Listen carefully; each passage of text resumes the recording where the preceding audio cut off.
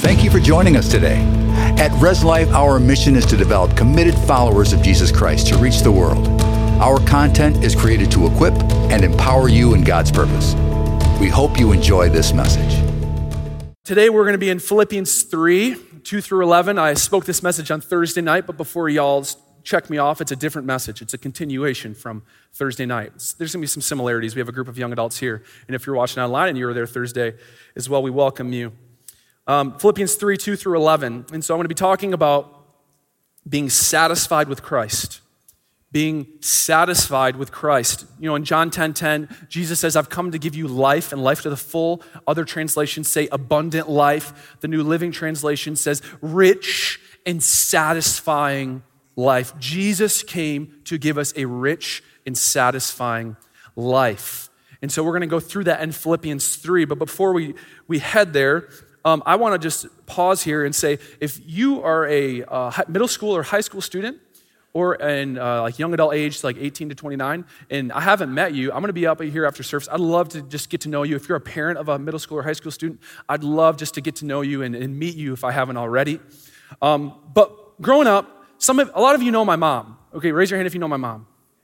Mrs. B, Sparkle Shine lady, okay. My mom does she organizes all the Christmas productions here and all the dances and whatnot, and she is like high energy, and people ask me, is she that way at home? I'm like, she's worse. She's even more nice and even more excited.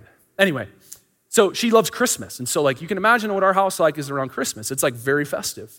And so like putting up the Christmas tree is a big deal. And so here's a picture of me and my brother Joey.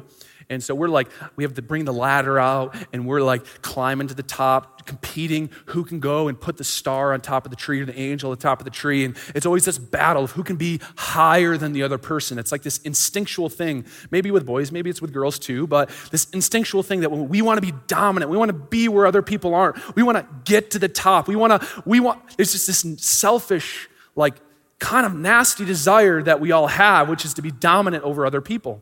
And some people who become dominant, that's their instincts. Everyone has it. Some people just go to defeated that they don't even try. But anyway, that's not the point. Even my 2-year-old, my Remmer, I put out a step ladder, and he just climbs that thing. I didn't teach him. I didn't have to tell him this is how you climb a ladder. He's just like, I see the ladder, I'm going. And it brings me to this point is that there are these ladders. I'm going to use this ladder to frame my message. There are these ladders, or I might say idols in our life that culture is telling us we need to climb to find significance, to find happiness. But today in the message, we're going to talk about how faith in obedience to Jesus satisfies. Faith in obedience to Jesus satisfies. Let's pray.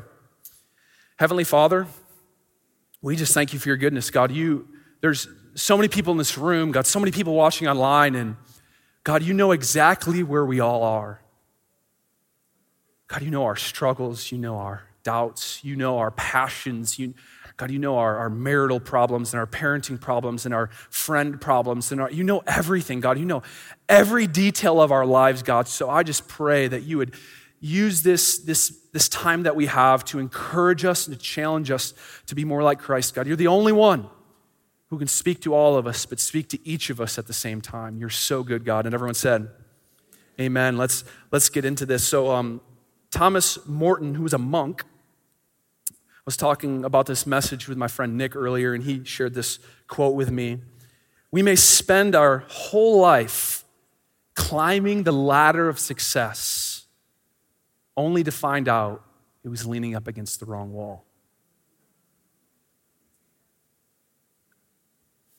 And as we read through Philippians, we'll find out that Paul experienced this very same thing, and that our culture may have different idols or cultural ladders that are demanding our allegiance. Our allegiances, we might be tempted to follow the wealth. We might be tempted to follow familial comfort or security. We might be challenged in our jobs. We might idolize sports. We might idolize Instagram and technology. We might idolize video games. We could idolize anything, but the point is that we all have our own idols that draw us away from Christ, promise us significance and happy, but when we get to the top, it's empty. And we'll find out how that plays out here in Philippians 3. But we can't escape it. It's our instincts to climb these ladders and to fall for these idols and to find significance outside of Jesus and his mission for our life as Christians. We can't escape it. So let's dive into Philippians 3. Paul's writing this letter to the church in the ancient city of Philippi, where there's a group of Christians. So Paul is in prison. Paul is a Christian leader in the first century, and he writes this letter to this church. Paul's in prison in Rome, not a good place to be, like not a good place to be. Rick Renner has a whole teaching on how bad of a place that Paul was in while he was in this Roman prison. It's terrible. And he writes this letter to the Philippian church to encourage them because they had just given him a gift, a financial gift to relieve the suffering that he was experiencing in prison. And so here we read this passage in Philippians 3, Paul writing to this church, and we can take from it today. It says, look out for the dogs, look out for the evildoers, look out for those who mutilate the flesh, for we are the circumcision. Pause. The circumcision means God's people, okay? Simply put, like the circumcision is God's people. So you could almost put in there, we are God's people who worship by the Spirit of God and glory in Christ Jesus and put no confidence in the flesh. Though I myself have reason for confidence in the flesh, if anyone else thinks he has reason for confidence in the flesh, I have more. Circumcised on the 8th day, of the people of Israel, the tribe of Benjamin, a Hebrew of Hebrews, as to the law, a Pharisee, as to zeal, a persecutor of the church, as to righteousness under the law, blameless. What is Paul saying here? Paul was saying, I was the guy. Well, you have to understand these religious terms that we see, like as to zeal, persecutor of the church, Hebrew of Hebrews, circumcised on the 8th day. All of that was cultural significance for the Jewish community. And so Paul was a leader, not just a religious leader, he was a cultural leader, he was a political leader. He was the guy. And so these ladders tempt us. They say, climb me, then you'll be happy. Paul saw the temptation, he felt the temptation, and his parents, his schooling, everything told him, climb the ladder. And Paul, like all of us are tempted to do, he followed through on this instinctual fleshly desire to be on top, to be significant in the eyes of other people. He climbed the ladder, and he's saying in Philippians 3, I was at the top. Paul, you got some of y'all getting nervous, okay? He was saying, I was at the top. I was here. I was the Hebrew of Hebrews. I was the guy. I was the guy. And what we'll find out, oh gosh, what am I doing? He's saying I was the guy. Paul saw the ladder, he climbed the ladder, and he made it to the top. His culture said, do all these things to Paul and you'll be fulfilled. For us, it might be a little bit different. It might be, get the car, get the house, get the wife, get the kids, then you'll be happy. Get the promotion, get the job, get it all, get here, get the new phone, get the YouTube subscribers, get the Instagram subscribers, get all the TikTok views, get all these things up here. If you can only get there, then you'll be happy. And Paul was there. You think you're there? Paul was there. He would have been like a political leader who was famous all over all of the region that he was in. He was the guy. And for us, it's these promotions and new jobs. It's these college degrees that promise so much, but now we're a junior and you're senior. And we're like, man, my parents told me that I would find out what I'm supposed to do, but now I'm getting close and I'm getting more nervous than ever. What am I going to do the rest of my life? And we're finding is that these ladders that promise so much, these idols that promise so much don't deliver. And that when we get to the top, it's empty. But us, if you feel like you're at the bottom, you look at people at the top and you say they have it all. I can tell you as being in pastoral ministry, the people at the top have more depression, more stress, and more worry than anyone else. And they put on a facade on Instagram and Facebook. They put on facades with their cars and their houses. They put on facades that everything's good, and yet everything is just crumbling beneath them. It's because they've been seduced by these idols that the that are in the earth and that don't last for eternity. You guys following with me? We all feel it. I feel it. I feel these things. And there are Christian cultural idols and ladders too. I've been in church we just do a really good job of like packaging them in this like spiritual wrapping paper. And then we put this bow on top that's in the shape of a fish.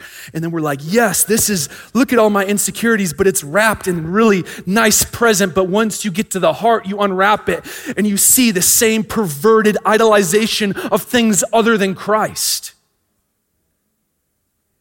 And it's not good to wrap your idolization in spiritual wrapping paper. It's good just to understand our hearts and come to Christ and be free. Like, let's just be free. Let's stop trying to impress each other and compare ourselves among each other. Let's be Christians who know Christ and live on mission to serve and love others. Give me an amen. So there's these seductive idols all around that promise so much but don't deliver. Philippians 3:3 says, for we are the circumcision, remember that's God's people who worship by the Spirit of God. And the word I want you to focus on is glory in Christ Jesus. Means that we find our significance. We are impressed by Jesus. We don't get seduced by earthly systems. We get tempted, but we're not drawn in because we're people of the way. We're people of Christ. We're people who follow and live daily to serve and love others. This is what it means to be Christian, to live by faith, to live unselfishly. We are God's people who worship in spirit and glory in Christ Jesus and put no confidence in the flesh, in these earthly systems that promise so much but don't deliver. And God is warning us this morning through this message, beware of the ladders in your life. He's warning you. You're not exempt from the temptation. He's warning you. He says, you may think getting to the top is what you need, but you'll find emptiness there and loneliness. He's warning us because Paul himself experienced that same thing. The Hebrew of Hebrews, he was the guy. He's telling us faith and obedience to Jesus satisfies. You see, we go to the top to find significance, but what we got to realize is that you already have significance. Jesus paid a price to put his spirit in you, put you on mission to live separate from the world, to love when people hate, to bless when people curse, to give when people take, to live different. He's already made you significant. He's given you a spirit, made you an ambassador, set you free on the inside. You're a new creation. He's made you significant, and the devil's trying to tell you you're not until you get up there. It's the biggest lie that a Christian could ever believe. Because you already are significant if you've placed your trust in Jesus. So let's see it for what it is this morning, that Jesus can satisfy. So Paul was at the top of the ladder. He was there.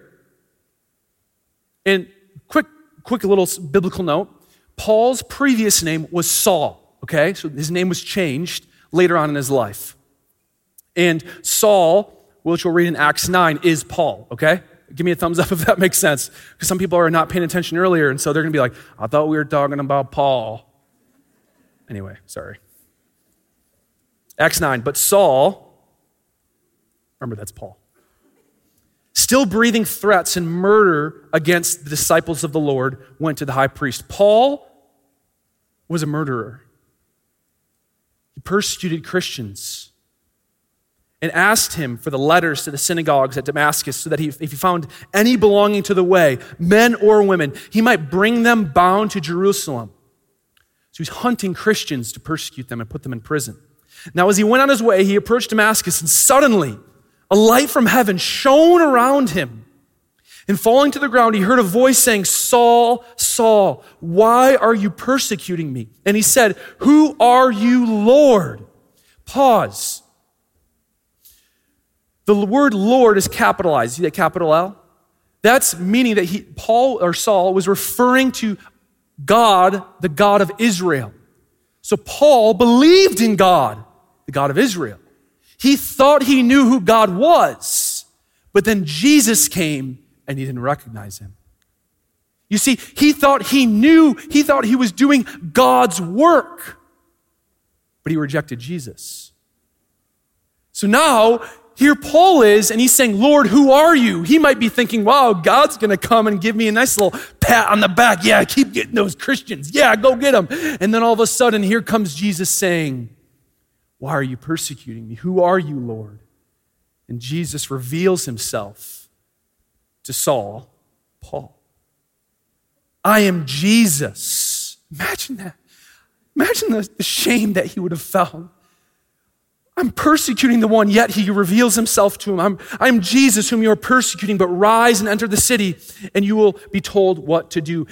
So Paul gets blinded from this experience. Jesus blinds him. He can't see for 3 days. He goes into Damascus and he's just sitting, waiting. And God sends a guy named Ananias, who's a Christian, a disciple of Jesus, to Saul, Paul. Can you imagine Ananias? He's having a conversation with the Lord. You can read about it in Acts 9. He's like, God, I'm not going to see Saul.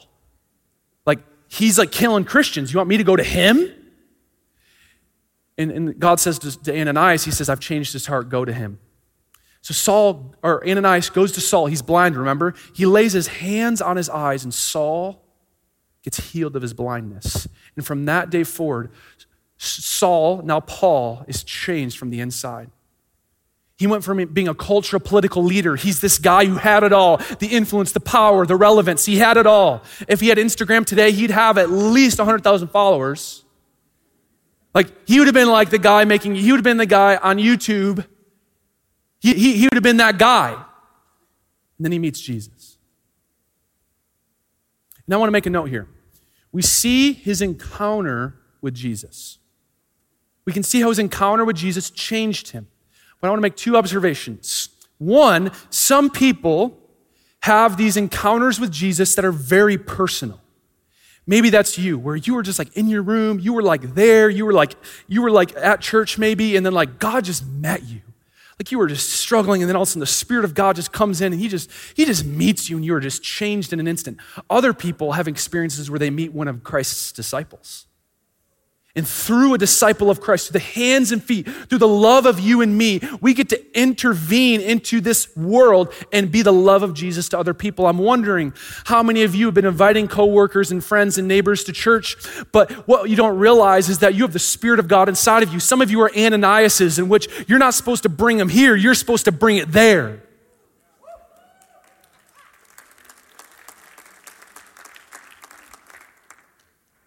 Bring the healing and the caring and the compassionate love of God to your world.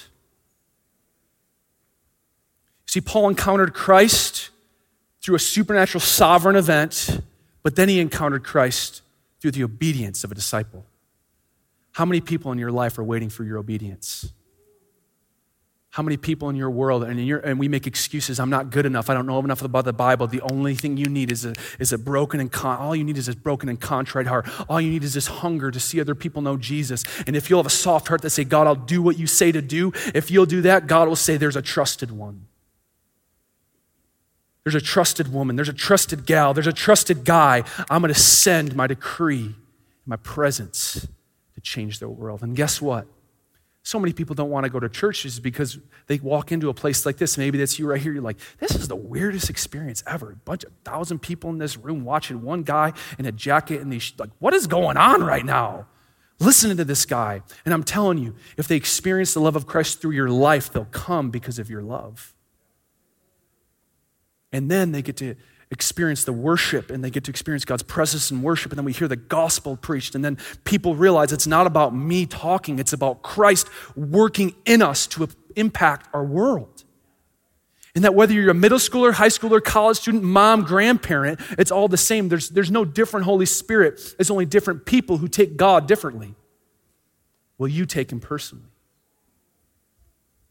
So Paul's at the top of his ladder, and he's like, I'm up here. I got this. Then he has an encounter with Jesus, and we see how this encounter changes Paul. And I would argue that the way that it changes Paul is the same way that it changes us. This is what he says in Philippians 3. Oh my gosh, this is amazing. Whatever gain I had,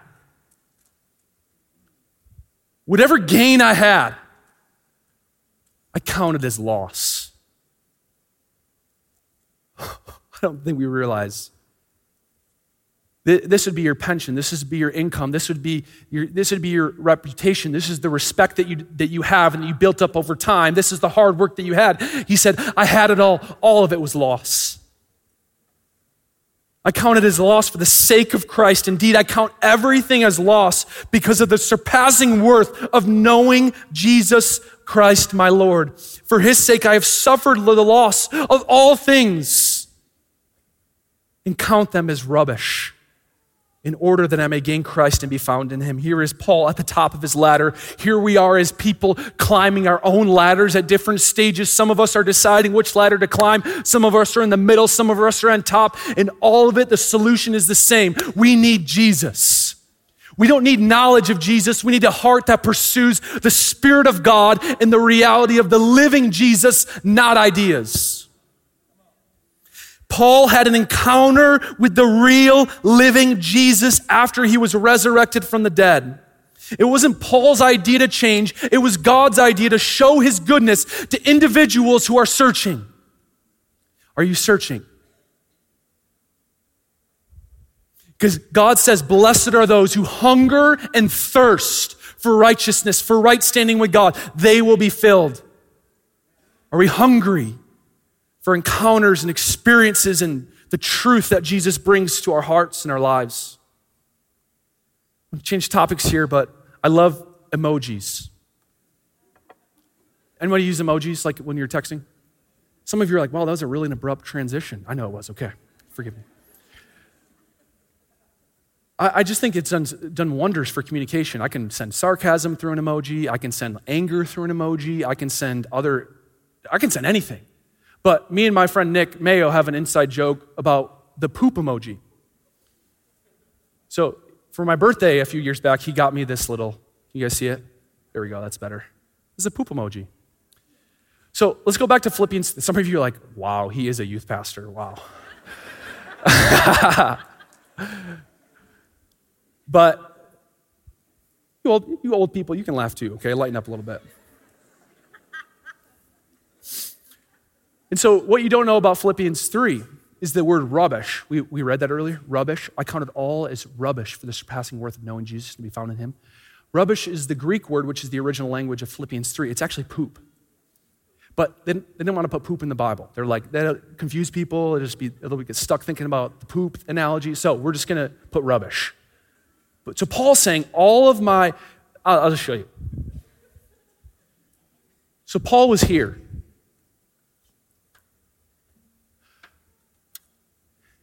He meets Jesus.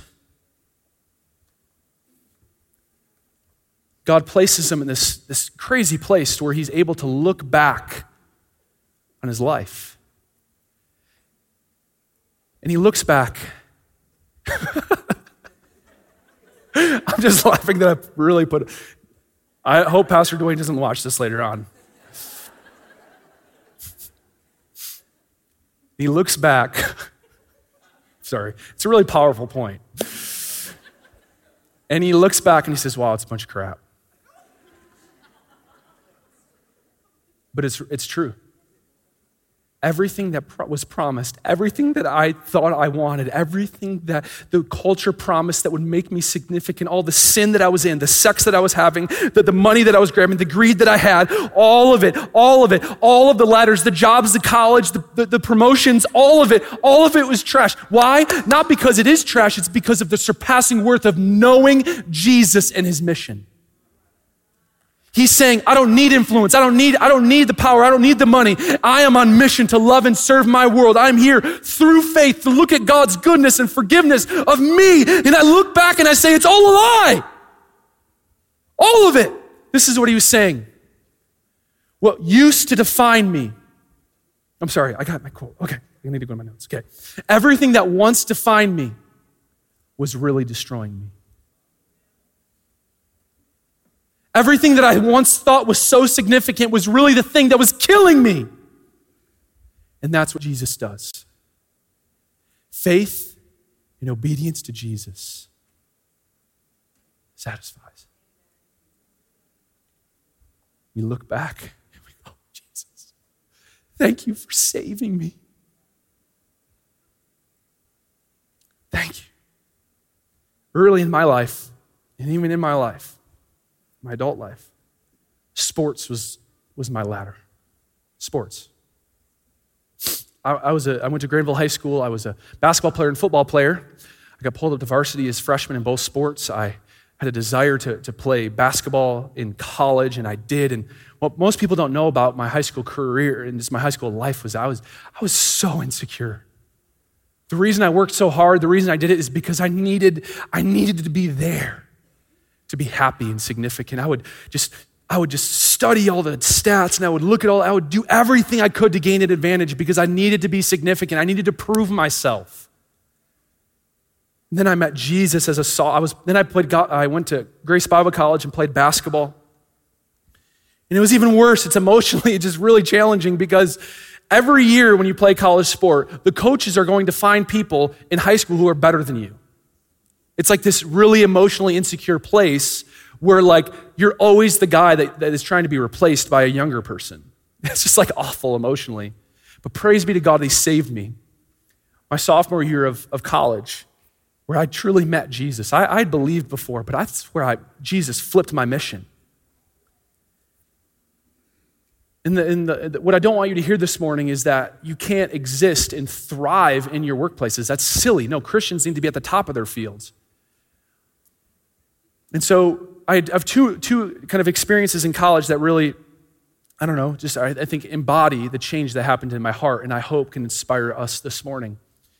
I had this guy named Rod who was a teammate of mine in college, and we competed for minutes. And so like we would both like kind of take each other we would take each other in and out of the game. And so when I went in, he went out. And when I went out, he went in. So it was like we weren't very good friends because there was always this like competition of like, I want to be better than you because I want to play more. And then I had this encounter with Jesus and everything just changed. My heart, my motivation. It's like I saw sports for what it was. It was just this vice for my insecurities. It was this idol that I had. And so one day me and Rod were shooting in the gym, practicing, and I just felt, I knew he had a foot injury, and I just felt my heart, the compassion grew in my heart to serve him and love him. And so I was like, Rod, let me pray for your foot that God would heal you. First off, actually, before that, I felt the compassion. I was like, God, like if he gets healed, then like I get to play less, right, God?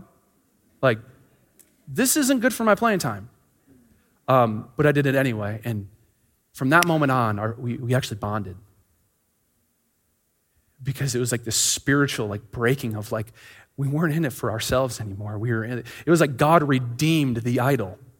He was saying, Jake, I don't want you to quit basketball. I want you to rethink how you think about basketball. I don't want you to quit your job. I want you to rethink how you can use your job to serve the kingdom and serve the people around you. I don't want you to quit college. I want you to think about how can your college degree impact the kingdom. I don't want you to stop being a teacher. I want you to think about how Jesus can invade your classroom. I don't want you to stop doing what you're doing. Will you encounter Jesus in a way where it puts you away from your idols and to serving the things that you once served?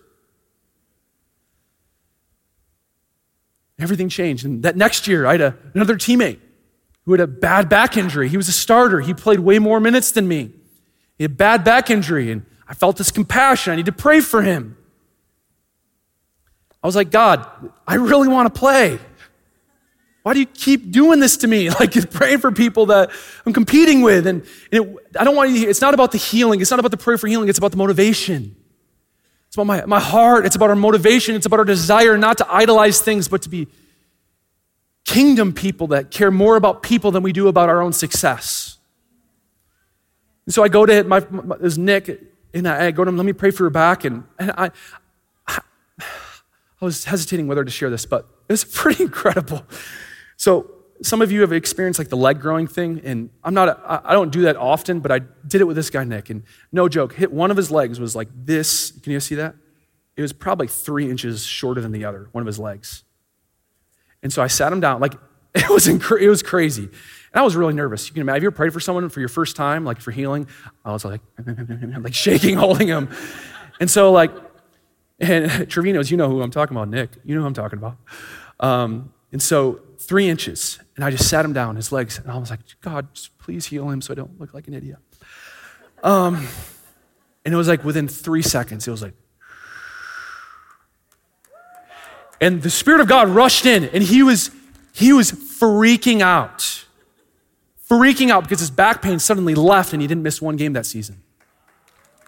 The point isn't the healing.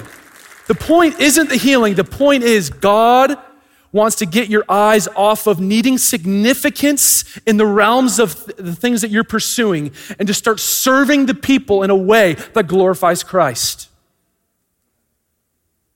Remember, faith and obedience to Jesus satisfies. It satisfies. I don't have time for the other story. There was another story where we're in the national championship game, and there was a guy that we were about to play, and he sprained his ankle, and God was like, go pray for him. I'm like, God, we're in the national championship game. I cannot keep praying for people like this. So I went over to him, and I prayed for him, and he was like freaked out that I would do that. And it's just a model of what it looks like to be kingdom people. Some of you have peers that you're competing for a promotion with, and I'm telling you, do what you can, build up your resume, do everything, but don't do it at the cost of your heart. Because kingdom people are servants. It says in Matthew 20, 27 through 28, and whoever would be first among you must be your slave. Gosh. Even as the Son of Man, Jesus, came not to be served, but to serve, and give his life as a ransom for many. Greatness isn't about how many people you serve. This is a Pastor Dwayne quote, PD quote. Greatness is not about how many people serve you. It's about how many people you serve. That's what it means to be great. True kingdom living is about being great at what you do without being consumed by what you do. It's about seeing the idols for what they are and having the perspective that, God, you've placed your Spirit, you've placed your love, you've put me on mission so I can love the people around me. God, I am here to serve you. Make me great in your eyes, not in their eyes. That's what it means to be kingdom people. That's what it means to be Jesus people. And the beautiful thing is that I know that we have hundreds of people just like that in this church. This is not a rebuke. This is an encouragement, because I could ask Pastor Merle, I could ask my dad to come up here, and they could line up 200 people who are living the kingdom life right now. They could bring up so many people. I'm just off the top of my head, they could bring up Ted Cole, who's crushing it in technology. They could bring up Bob Vanderpool, crushing in his field. They could bring up Shay, who's in our college ministry doing music. They could bring up Mark Garner, who's crushing it in his field. They could bring up I could list Larry Martin in the real estate agency, and Brian DeSmit in real estate, Kristen Slatinsky in nursing, and Josh Steiner in nursing. And I could list so many people that are crushing it in the kingdom. And I'm saying, let's get 100 more today. Let's get 100 more of us, 300 more of us, to start changing the way we think, and we start seeing our idols and our ladders for what they are. And let's live as kingdom people, Jesus people, satisfied with the freedom and forgiveness of Christ, and satisfied to live with the mission of Christ to serve our world. Give me an amen, and then we're going to pray.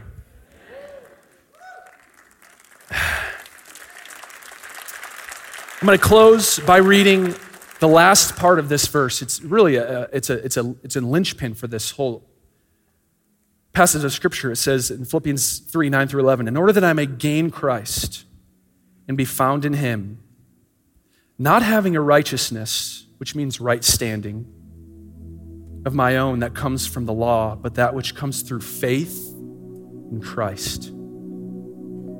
The righteousness from God, meaning we don't earn it,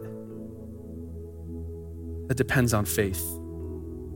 That I may know him, Jesus, know him. Not just know about him, but to know Jesus and the power of his resurrection.